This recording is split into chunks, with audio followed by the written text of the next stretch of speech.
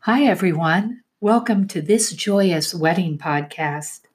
I'm Andrea Pertel, and I'm a professional wedding officiant located in New Jersey. In this weekly podcast, I will share with you some helpful tips for your wedding, each week focusing on something different. I will also have a question-answer segment. Today, we are discussing interfaith ceremonies. Most couples turn to a professional officiant when looking for an interfaith ceremony. I have come to love these ceremonies. I have learned so much in my career as a wedding officiant about different religious and cultural traditions. So first, let's look at an example of an interfaith Jewish Christian wedding ceremony. I have had the honor to officiate many of these ceremonies. You may begin before the ceremony starts with the signing of the ketubah. This is done prior to the start of the ceremony, and usually the officiant, bride and groom, their two witnesses, their wedding party, and family will gather in a room with a table and the ketubah sitting out. The ketubah is a Jewish marriage contract. The word ketubah literally means written. It is signed before the wedding service by the bride, groom, as well as the two witnesses and the officiant. The text is carefully integrated into a beautiful background, making it a stunning piece of artwork. They were originally meant to be a marriage contract. However, the text of today's modern ketubah reflects the values shared by the couple. So if you have never seen a ketubah, I encourage you to look it up online, and you will see just how beautiful they are. They are a real piece of artwork. After everybody's signed it, the couple will have it framed, and usually they hang it up in a prominent place in their house. It's that gorgeous. So the ceremony begins, and a lot of the elements are very traditional. It'll begin with the greeting of the guests and opening words, and then the invocation. And for these interfaith ceremonies, the invocation is the opening prayer that invokes or invites God to be present and bless this ceremony. I like to include the Jewish tradition of saying the Shehekianu. The Shehekianu is a prayer that expresses our gratitude for being there with the bride and groom on the special occasion. It's a very short prayer, and it goes like this. Blessed are you, creator of the universe, who has given us life, sustained us, and permitted us to celebrate this joyous occasion. And then traditionally, either the bride or the groom, whichever one is of Jewish faith, will repeat it in Hebrew, or you can always have a family member do that. If the bride and groom have chosen to have a huppah, they're standing under a huppah, and again, if you haven't seen a huppah, look it up online. There's so many beautiful ones, but it's a structure that the bride and groom stand under. And the officiant would also, at the beginning of the ceremony, explain what the huppah is. It's traditionally explained like this. The structure of the huppah is not much more than a hint or a suggestion of the possibilities before them. It is up to them to make it solid. The huppah covers the couple from above with protection from the harshest elements, but does not protect them from everything. Together, they will weather their storms, and their love will grow stronger as a result. The huppah's sides are open to allow in sunshine and fresh air, which nurtures them both. It symbolizes their willingness to be open and honest with each other, and does not allow for secrets to be kept inside. And inside the huppah, just as inside their new home they will create, there is the love from their families who raised them, as well as the love that they have found with each other. So, and then the ceremony will continue on very traditionally with the charge to the bride and groom and the declaration of intent. Those are the I do's. And then the vows, and the couple can choose to repeat traditional vows or non traditional vows after the officiant, or maybe they're going to write their own vows. And then the blessing of the rings. It usually begins with the officiant saying a prayer of blessing on the rings and then talking about what the rings represent. And then it's the wording that the couple says to each other as they place the rings on each other's fingers. And for this interfaith ceremony, I love the traditional Jewish wording.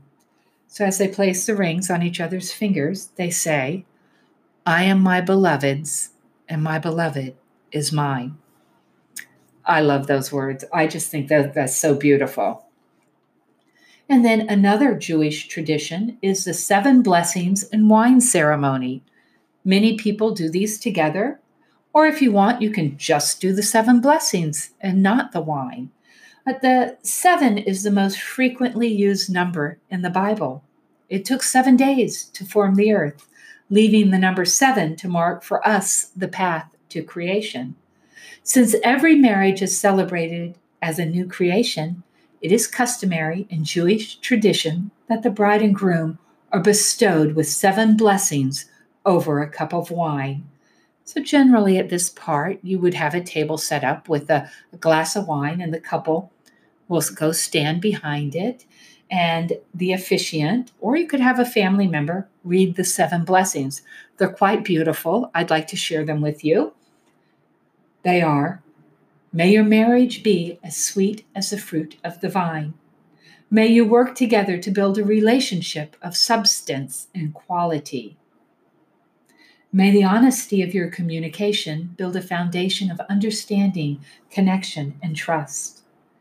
May you respect each other's individual personality and philosophy, and give each other room to grow and fulfill each other's dreams. May your sense of humor and playful spirit continue to enliven your relationship. May you understand that neither of you is perfect.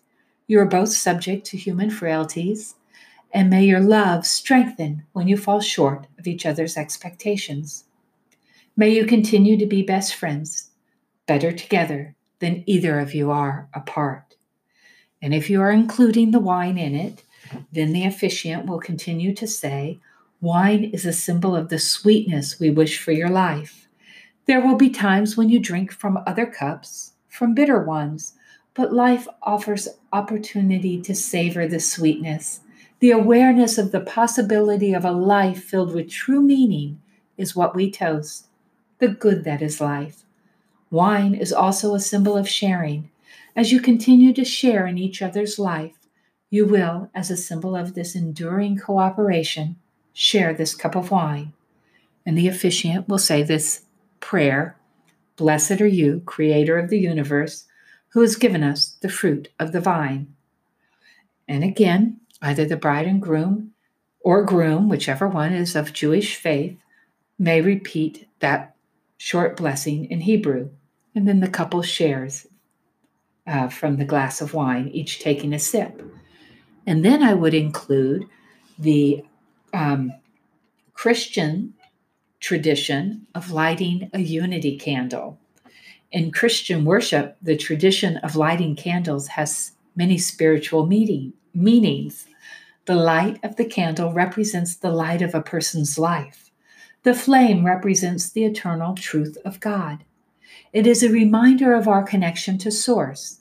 The light shining forth represents God's truth shining forth upon the world. A candle melts until its flame is extinguished in the physical, but a soul's spark is eternal. For believers, to collectively light a candle represents the sharing and fellowship of faith.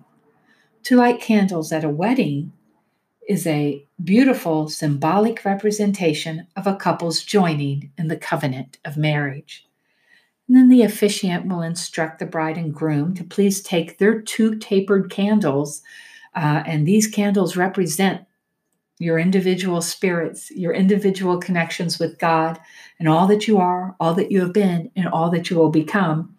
And then together, light the center candle that represents your two lives joined into one light, and the joining together of two lives and families into one. So then you might want to include a reading, prayer, or poem. Maybe one relative on each side of the family could come up and say something. That's a beautiful way of the two families and two faiths joining as one. And then, of course, the most popular would be the ending. The officiant will pronounce the couple very traditionally, in so much if you have consented in holy matrimony and have witnessed the same before God, family, and friends, so on. But they don't kiss. I now pronounce you husband and wife. They don't kiss. Instead, you do the breaking of the glass, and the kiss comes after that. So it usually goes something like this. The traditional end to this wedding serves as a reminder of the fragility of life, even during the most joyous of celebrations. The custom of breaking the glass has a number of interpretations. Some say it is a symbol of the love that will remain in good times and in sorrow. The permanence of the broken glass represents a permanent change in the lives of this couple as well. Just as glasses are broken and cannot ever be exactly the same as they once were, their lives will never quite be the same. And some say the moment that Johnny smashes the glass symbolizes the last time he gets to put his foot down. Mary and Johnny, our wish for you today is that the innumerable pieces of the glass beneath your feet will be a reminder of the innumerable ways you will love each other in the years to come. At this time, Johnny, you will have two of the greatest joys of this day. The first will be your opportunity to stomp on the glass, and then the greatest joy of the day, to kiss Mary for the first time as your wife. And then generally the officiant, or maybe the best man or another family member, will place the glass that's wrapped in a napkin on the ground. The groom will break the glass, kiss his bride, and everybody shouts Mazel Tov. So that's quite beautiful, and we've incorporated some beautiful elements from each religious tradition. And like I said, you can also include family members. That's also very nice. So another interfaith ceremony that I enjoy doing a lot is the Christian Greek Orthodox. And this ceremony is quite easy to combine since both religions honor the Holy Trinity, the Father, the Son, and the Holy Spirit. In fact, in the Greek Orthodox ceremony, many elements are done 3 times as a symbol of the Holy Trinity. Both ceremonies place God at the center of the marriage and remind the couple to seek the spiritual guidance of the Holy Spirit. One of the most popular elements of a Greek Orthodox wedding is the crowning. So, the crowns, for thousands of years, people in Greece have been crowned with wreaths, signifying achievement. In Psalms, we read, "For thou hast made them a little lower than the angels and have crowned them with glory and honor." At weddings, the wreaths signify mastery of the couple's home and give honor to the spark of divinity that resides within both of them.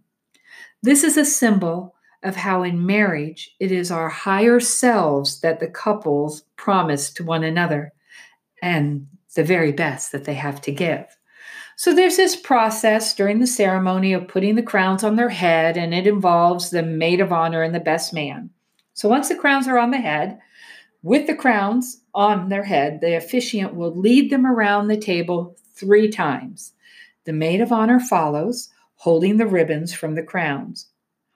On the table should be the Bible, and this represents the Word of God and our redemption by Jesus. The couple walking around the table symbolizes that Christian living is at the center of their married life. And of course, they go around it 3 times for the Holy Trinity. And then the lighting of the unity candle is also done in the interfaith Greek, Orthodox, and Christian ceremony. As we talked before, it is a meaningful expression at a Christian wedding. It symbolizes your individual spirits as well as your individual connection with God. In a traditional Greek ceremony, the lighted candles symbolize the purity of their lives, which should shine with the light of virtue. Another one of my favorite interfaith ceremonies is the Christian Wiccan ceremony. I love Wiccan ceremonies.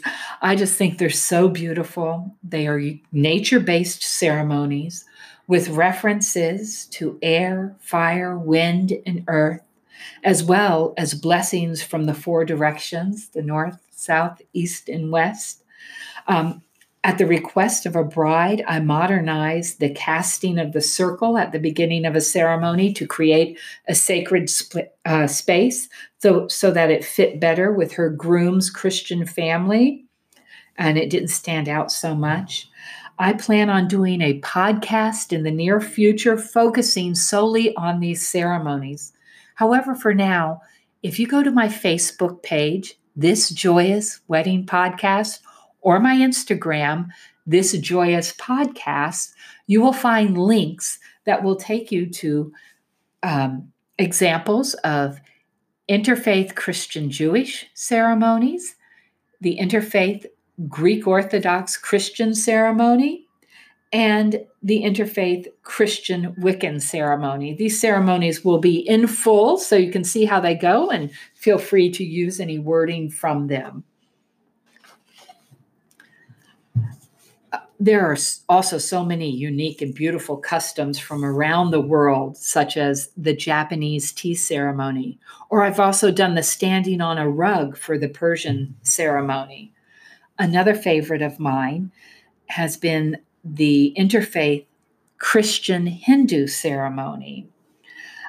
Some of these traditions include the garland exchange, which is Hindu. During the ceremony, the couple exchanges fresh garlands, welcoming one another into each other's family. I like to make it one of the first gestures in an interfaith ceremony. It is a lovely way to establish a connection between the couple and their loved ones.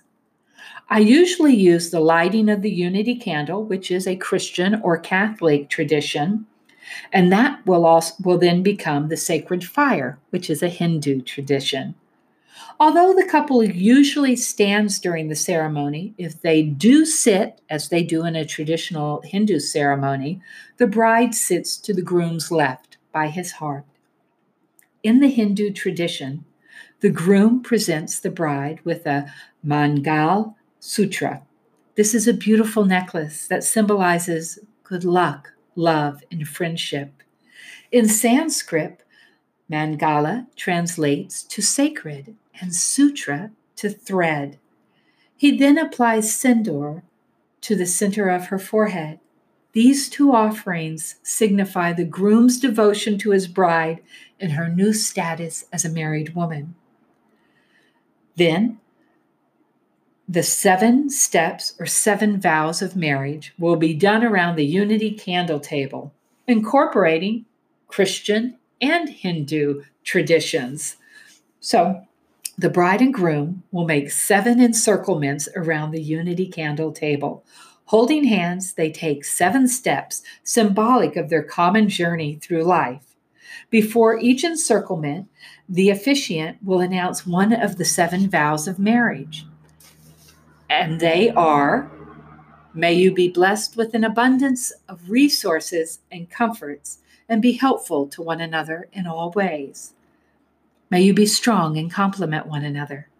May you be blessed with prosperity and riches on all levels. May you be eternally happy. May you be blessed with a happy family life. And may you live in perfect harmony, true to your personal values and your joint promises. May you always be best friends. How beautiful is that? And very much like the Jewish 7 blessings over wine. See, isn't it remarkable? The more you learn about all the different religious traditions, you realize we're all connected. And all of these traditions are very loving, and who wouldn't want any of them in their ceremony? I just think they're all so great.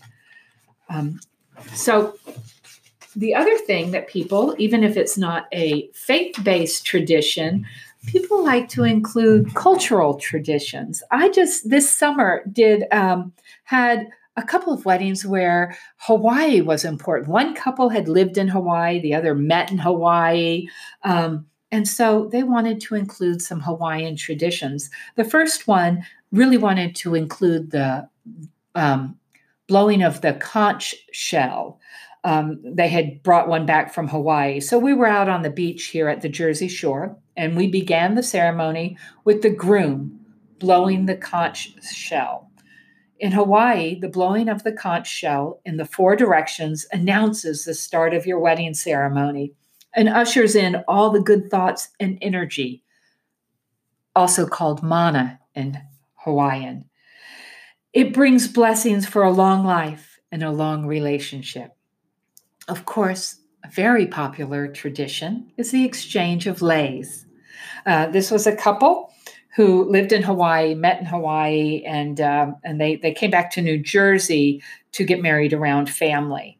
So I included this exchange of lei. I know that Hawaii is a very special part of your lives, and that you wanted some aloha in their ceremony. So the Hawaiians, the meaning of aloha is threefold: hello, goodbye, and love. When one arrives in Hawaii, they are presented with a lei. It is a sign of welcome, so hello. When one leaves the island, the lei they were given is thrown into the sea. It means that someday you will return, and so goodbye. In the wedding ceremony, the lei is a symbol of the love you have to give to one another, an unbroken circle that represents your commitment and devotion to one another. Then the officiant will hand the garlands to the bride and groom, and they place them over each other's head while saying aloha. Some of the best are the Irish traditions. There are so many beautiful Irish blessings, especially for weddings. So I don't have enough time in this podcast to read the Irish wedding blessings. However, if you go to my Facebook page, This Joyous Wedding Podcast, I will have a link to a lot of Irish wedding blessings for you to read. Also, my Instagram is This Joyous Podcast. But I would like to share with you some fun Irish superstitions and traditions. The first superstition is a man should be the first to congratulate the bride. It's bad luck if a woman gets there first. It's good luck to rise to the song of birds on your wedding day. It is good luck if it rains on your wedding day. It is bad luck to put on your own veil. Have a well-married woman do the honors. The bride should never take both feet off the floor when dancing with her new husband. It gives the fairies an edge. The chime of bells reminds the couple of their wedding vows. That's why giving a bell as a gift has become an Irish tradition. Many Irish brides carry a small porcelain horseshoe in their wedding bouquets for good luck. The wearing of the claddagh rings are probably one of the most popular Irish wedding rituals. When worn on the right hand, the ring indicates that love is being considered. When the ring is placed on the left hand, the wearer is married or has been handfasted. I just did a wedding where both wore claddagh rings. However, I do find that a lot of times it might just be the groom that has a claddagh ring, and because the bride will have her diamond and maybe a band that matches it. But I introduced the claddagh ring as this. The bride and groom have chosen the traditional Irish claddagh rings for their wedding rings.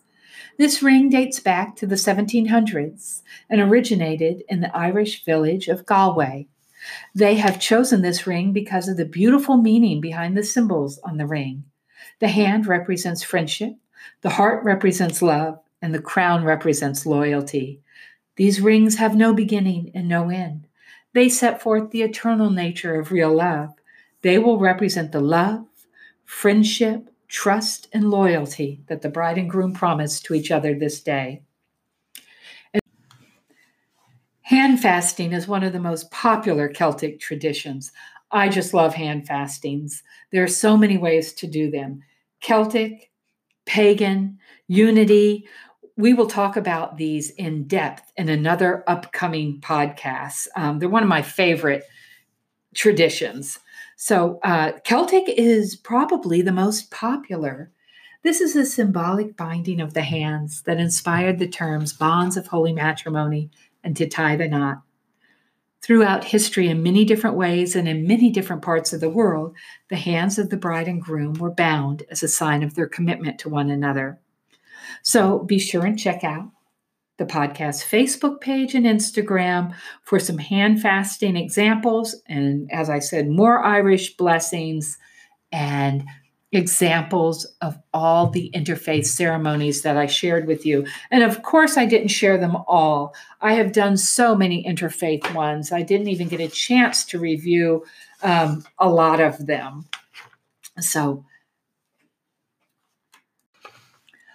But I do want to hear from you. Did you have an interfaith ceremony, or did you include any cultural traditions? I would like to hear from you. What did you include and how did you do it? Do you have any stories to share with us? Whether it's a heartwarming story, a comedy, a tragedy, an oh no, she didn't, or oh no, he didn't moment, a wedding fail, whatever it is, I'd like to hear from you to share on the next podcast. Share your advice. Is there something you didn't do that you regret? Is there something you did do that you regret? Please email me your questions, your stories, your advice to Andrea at thisjoyous.com. That's Andrea at thisjoyous.com. And remember, I just share your story or advice or question. Maybe you would like to ask our community a question, or you have a subject you'd like us to speak on. Great. I never share your email address or anything like that, just your story. So as we leave today, I would like to share with you a favorite song of mine for the processional, the entrance of the wedding party, or even the bride's entrance. It's called Butterfly Waltz by composer Brian Crane. I especially love this song if you've hired live musicians to play your ceremony music. It's so classic and so beautiful.